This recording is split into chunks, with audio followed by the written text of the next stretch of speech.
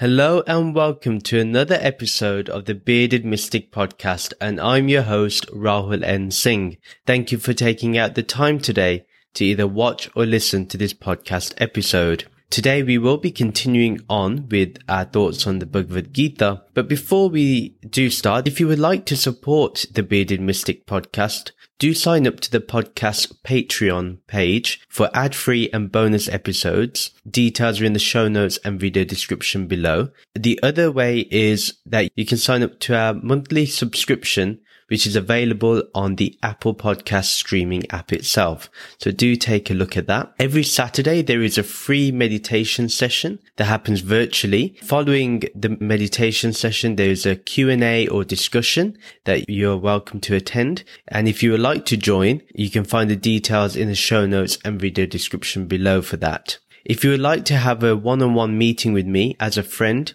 to help you with your spirituality, you can find out the details in the show notes and video description below. To also help with the community building, there is now a Bearded Mystic Podcast community group on WhatsApp.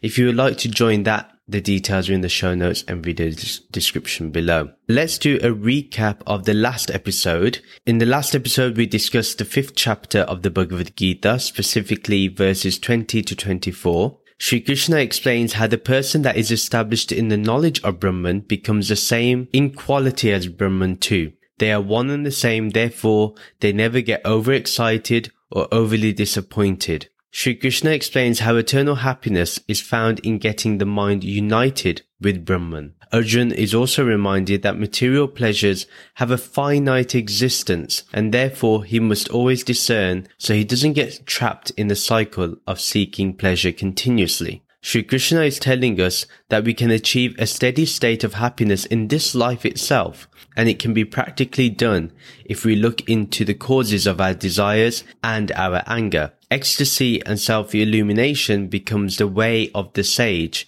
They are full of joy, brimming to the top with happiness.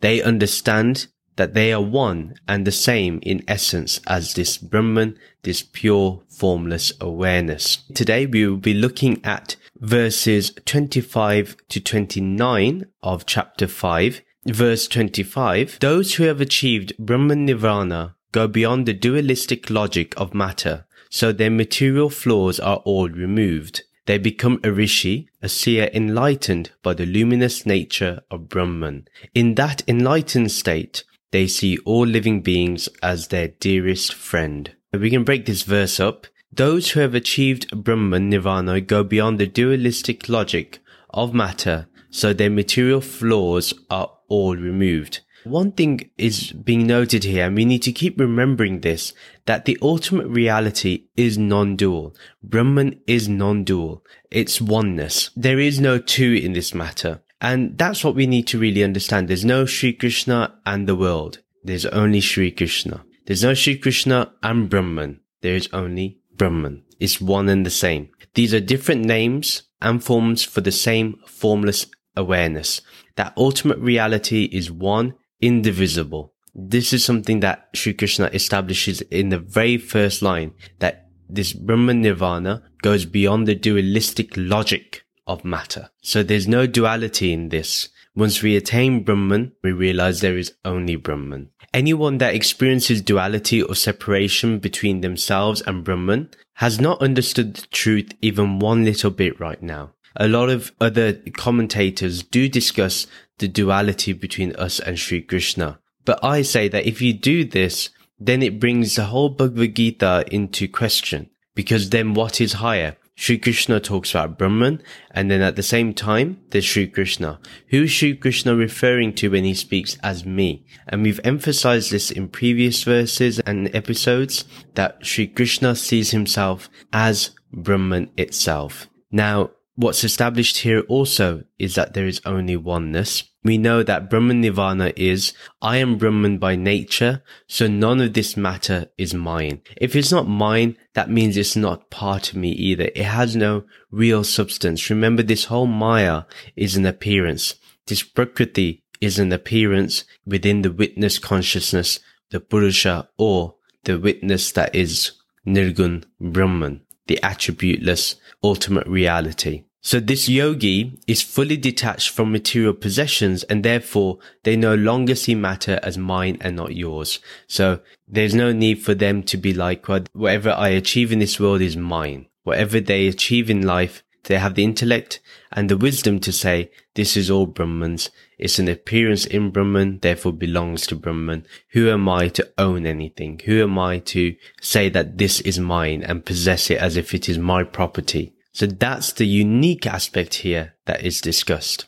By doing this, whatever flaws come in with attachment is dissolved away. It's automatically dissolving, because there's no attachment when we are associated and understand that we are Brahman. Basically, the person will then lose the control of anger, pride, greed, and the continuous seeking of pleasure. That's what happens with this individual. Then the second line that Sri Krishna talks about, they become a rishi, a sage enlightened by the luminous nature of Brahman. In that enlightened state, they see all living beings as their dearest friend. This line is really unique. First, Sri Krishna expresses how such people are rishis, and they are people who are enlightened by the luminous nature of Brahman. They are completely in the light and bright nature of Brahman. Yeah, there is no darkness here, darkness representing ignorance. Luminous meaning Gyan, Vivek, wisdom. Whatever wisdom and light Brahman has, they also share that same light and wisdom. In this enlightened state, they see all living beings as their dearest friend. Nobody is considered a stranger. Now, the interesting thing to note here is that Sri Krishna observes that maybe there's going to be some duality. Maybe we are going to see other things in this universe as separate to us. So if we do, then we can consider them as a close friend. And even if we see the non-dual aspect, because we know it's the same being as I am, that means automatically we are friends with that. And therefore, how can fear and desire prosper in such an environment? It cannot. This is a great way for us to understand how to be once we attain this Brahmgyan, the knowledge of Brahman. And you'll see that these type of people, they're smiling at others, they're kind, they're genuine, they're honest, they're transparent, they are exactly what you want to be in life. They are role models for us, and that's why we love to be around the company of sages.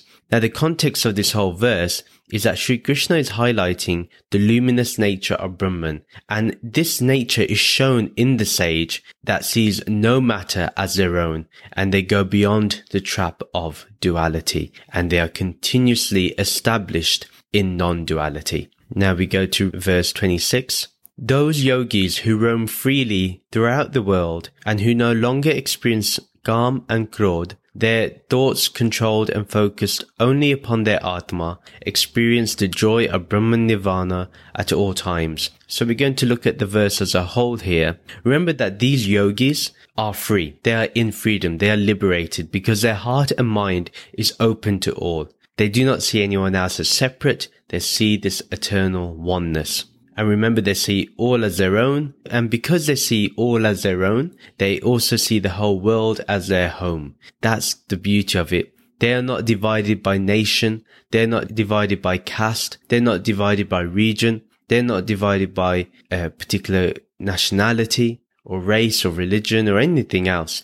They see the whole existence as their own and sees the whole world as their home. Now, they don't experience continuous pleasure seeking. They will never allow pleasure to overwhelm the mind so that it misses the ever-existent bliss within. So what happens is when we are chasing desires, we get that momentary happiness, we get a glimpse of bliss, but the glimpse is not enough. And we're going to continuously keep chasing that so we can get that hit of the glimpse of bliss. So Sri Krishna here is saying that when we continuously chasing these momentary pieces of happiness, we actually ignore the ever-existent, self-existent, continuously being nature of bliss. And because they do not keep chasing pleasure and they don't feel that lack of fulfillment, they will never react in anger. They will never allow anger to cloud their judgment, to cloud what is right. Now, the yogi or the sage keeps their focus on their Atma, the changeless aspect of what they are. The Atma is real because it does not change, it does not age, it does not decay, it is not born, nor does it die, it does not modify. Therefore, all the thoughts present themselves like clouds, and the blue sky is the Atma, that formless awareness. Awareness, or the Atma, does not get fascinated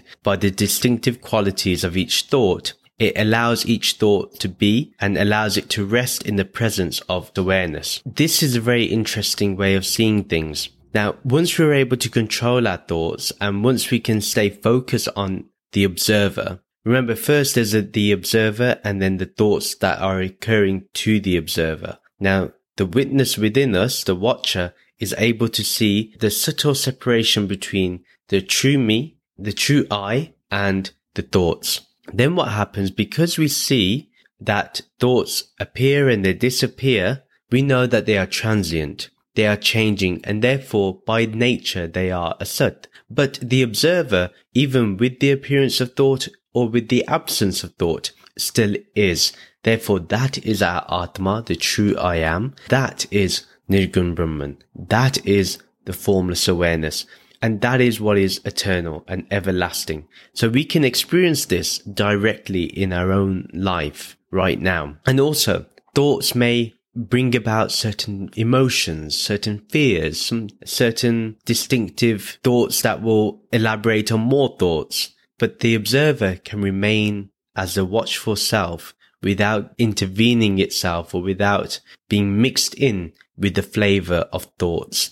It allows itself to be pure and simple. And that is, it just watches, witnesses without any response required, without any fruits required. It remains eternal and stable. And once we can rest in that awareness, we feel that stability, we feel that stillness, we feel that centeredness. It's all in the process of resting in the presence of awareness. Due to this, they experience that joy of being connected to Brahman directly. Once you can connect to Brahman directly, you're not going to look for anything else. And immense joy is always experienced in the union with Brahman. The joy is there at all times and is not subject to time and place. Now, the context of the whole verse is Sri Krishna explains how yogis experience eternal happiness by removing all duality in between the mind and Brahman. Verse 27, ignoring all outer sensory stimulation, focusing intently upon the spot between the eyebrows, a yogi breathes with a slow and equal balance between the incoming and outgoing breath as it passes through the nostrils. This is a wonderful technique for meditation that Sri Krishna is providing to Arjuna. And let's have a look at this. Ignoring all outer sensory stimulation. Now, this means one, we need to close our eyes and we need to just close out every sensory activity as much as possible. Some may be more difficult than others, but we can close our eyes. The other thing we can do is use earplugs to block out sound in our ears. So then what happens is we're not too much focused on the noise outside, but we focus on the inner sound that may be there. And then, in terms of the mouth is closed, so there's going to be no tasting going on. With the nostrils, the essence of smell can occur. Now, in that sense, what we can do is have incense sticks to help neutralize the air, to have that one consistent smell, so the mind isn't going, oh, what's being cooked in the kitchen, or you can smell coffee, anything that will create sensory stimulation. Then Sri Krishna talks about breathing slowly. So breathing, meaning when we breathe slowly, actually what we find is thoughts become a lot less frequent. So they slow down themselves and we're able to then just be in the luminous nature of Brahman. So that background awareness comes to the forefront, and that forefront of awareness is eternal peace and joy. And by being slow, thoughts slow down. So then when each gap gets bigger of silence, you're focusing more on that formless awareness, because remember, you will be observing every sensation, every thought, every emotion, every intention. You'll be observing all these things. Any memory, any images, you'll be observing those things. And then Sri Krishna talks about focusing intently upon the spot between the eyebrows, or what we call the third eye. So we can focus upon there. Once we do that, also we're fixing the eyes to be in a particular place, so it's not looking all around the eyelids. That's also another great way of bringing about focus. Because the main thing is, what Sri Krishna also has to do with Arjun, because of his mental state, he understands that with Arjun, he has to give him something to focus upon. By giving him something to focus upon, he can build up his discernment, his strength, and his focus. Otherwise, what's going to happen is, if Sri Krishna doesn't give him a technique, Arjun is just going to be falling back into delusion, falling back into that depression, that feeling of being upset about what's going on. So Sri Krishna gives a great way to build up focus and attention. And therefore, if he can get Arjun to do that, Arjun will fight for the war and not think twice. That is the context really of the verse, is to give a technique for meditation. If you're interested in doing a meditation like this, we do something similar on Saturdays. So honestly, try and attend if you can. Now, verse 28, when the senses, manas and buddhi are controlled and turned within, when fear, kam and krodh have all disappeared, then the munni is released from bondage to the impermanent and achieves moksha, the ultimate state of complete freedom. Again, we're going to look at the whole verse here. So it is the job of every seeker to control our senses. We have to observe the senses and see where they go, where do they travel. And then when they're traveling, what we can do is divert them back to the formless awareness, which is the Atma. So the formless awareness will be that eternal blank canvas. The manas, with its high-speed thoughts emerging from more thoughts, needs to be calmed down, and that's why the previous verse is so important about the practice, because it calms down the manas. And the best way to do this is to observe each thought like clouds passing across the blue sky. Any movement within the mind needs to be observed sincerely. So like the sky does not get affected by the clouds and what the clouds may possess, how the clouds may be dark or light, the sky does not get affected by that. There could be a thunderstorm, there could be rain, the sky is not affected. Likewise, the awareness within you, that formless awareness, is not affected by any thoughts, emotions, sensations, memories, images, nothing. The buddhi, which is our intellect and is the base of our discernment, we have to constantly make that choice of going to the formless awareness instead of going wherever our senses or our manas wants to go. So by turning within, we observe and reveal the vastness and all-pervading nature of Nirgun Brahman. This brings our mind to a beautiful and natural stillness. That's the main beauty, is that there is a natural stillness rather than something that is imposed upon you. Now, by constantly turning within as well, we allow all fear, pleasure and anger to dissolve away from being the initial reactions for our mind. So instead of us going to the first thought that happens, we can actually determine what is the best thing to do. We can see what has a situation brought and therefore make a more informed decision on what to do. Because if we do not do this, then the mind will just do what it wants. It will create havoc and cause harm to others. It may even cause suffering to others. And not only that, suffering for ourselves too. So the important thing here is to understand that what's happening is our mind is being slowed. Not so we do not do daily activities as normal. We would still do those as normal. But our reactions to situations in life will be more well thought out, and there will be more transparency and sincerity in our approach. Now, the Munni or the Rishi is no longer held in captive to the impermanent. The impermanent is our body and mind, and these are asat. Even our jiv is asat, because there is no such thing as the individual. There is only Brahman. Therefore, all those previous things are constantly changing. They are not real. Anger is not real because one time you're angry, then you're not. And there's different and varying degrees of anger. Same thing with calm, with pleasure. Same thing. Different degrees of it, and therefore constantly changing, appearing and disappearing. Same thing with fear.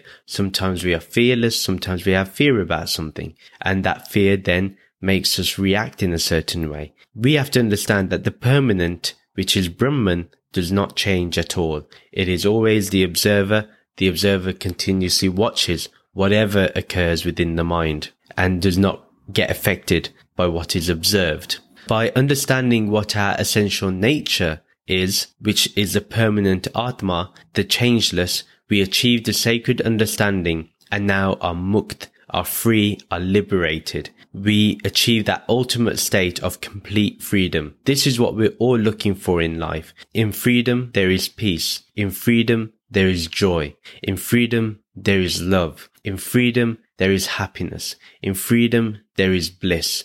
In freedom, there is acceptance. In freedom, there is gratitude. That is the purpose of having that freedom, because these are the qualities that brings along. And that's the qualities that will be the appearance on this earth, because right now we have a body and mind. Therefore, that will be the representation. The context of the whole verse is Sri Krishna gives us the path of true renunciation that we can complete as a householder. By turning within, in the midst of activity, we can attain freedom. Now, verse 29, one who experiences me as the eater of what is offered in a yajna, one who feels me as the fire in the body that burns away impurities while performing tapasya, one who sees me as the ultimate ruler of all the planets in the universe, and one who knows me as the one who is seated in the heart of all living entities, desiring only what is best for them, that person finally reaches me and achieves the delightful and harmonious state of Shanti. Let's break down this verse. One who experiences me as the eater of what is offered in a yajna, one who feels me as the fire of the body that burns away impurities while performing tapasya, one who sees me as the ultimate ruler of all the planets in the universe. In this first part, the most important point I will make here is that Sri Krishna is not on about himself. Whenever someone comments on my social media clips, they really fail to understand what Sri Krishna is referring to as me. Now, I say this countless of times. I've even said this today, right now, in this episode, and I will continue to do so, that Sri Krishna is speaking from the point of view of Nirgun Brahman as that permanent, formless awareness.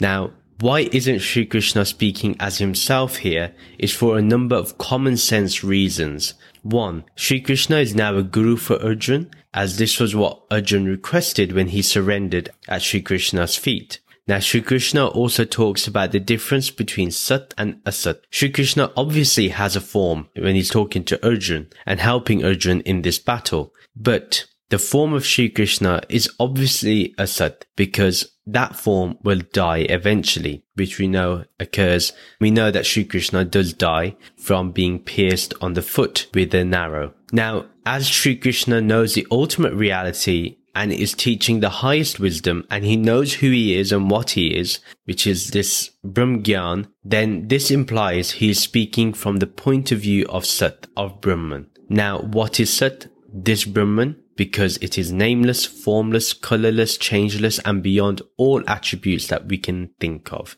When we understand Brahman directly, the experience, we do not need any words to describe it. We don't need a single sound to describe it. It is what it is. And that's the most important thing. And that is Sri Krishna when he's speaking to Arjun right now in the Bhagavad Gita. Now, let's understand this part of the verse, which is really simple and straightforward. But again, it's another practice that we can do within our mind. We can understand that it is Brahman that eats all that is offered in the yajna, the items that are offered in gratitude to nature. Both nature appreciates it and Brahman partakes in it. That's the way we can see it. Now, tapasya is any austerity we do, and when we do this, we may do it with great intensity. Now, just like the stomach with acid creates waste through food that is taken, likewise the heat of austerity, the intensity of practice, of sadhana burns away the impurities of the mind as long as we focus on Brahman. When one understands that it is because of Brahman, because of consciousness,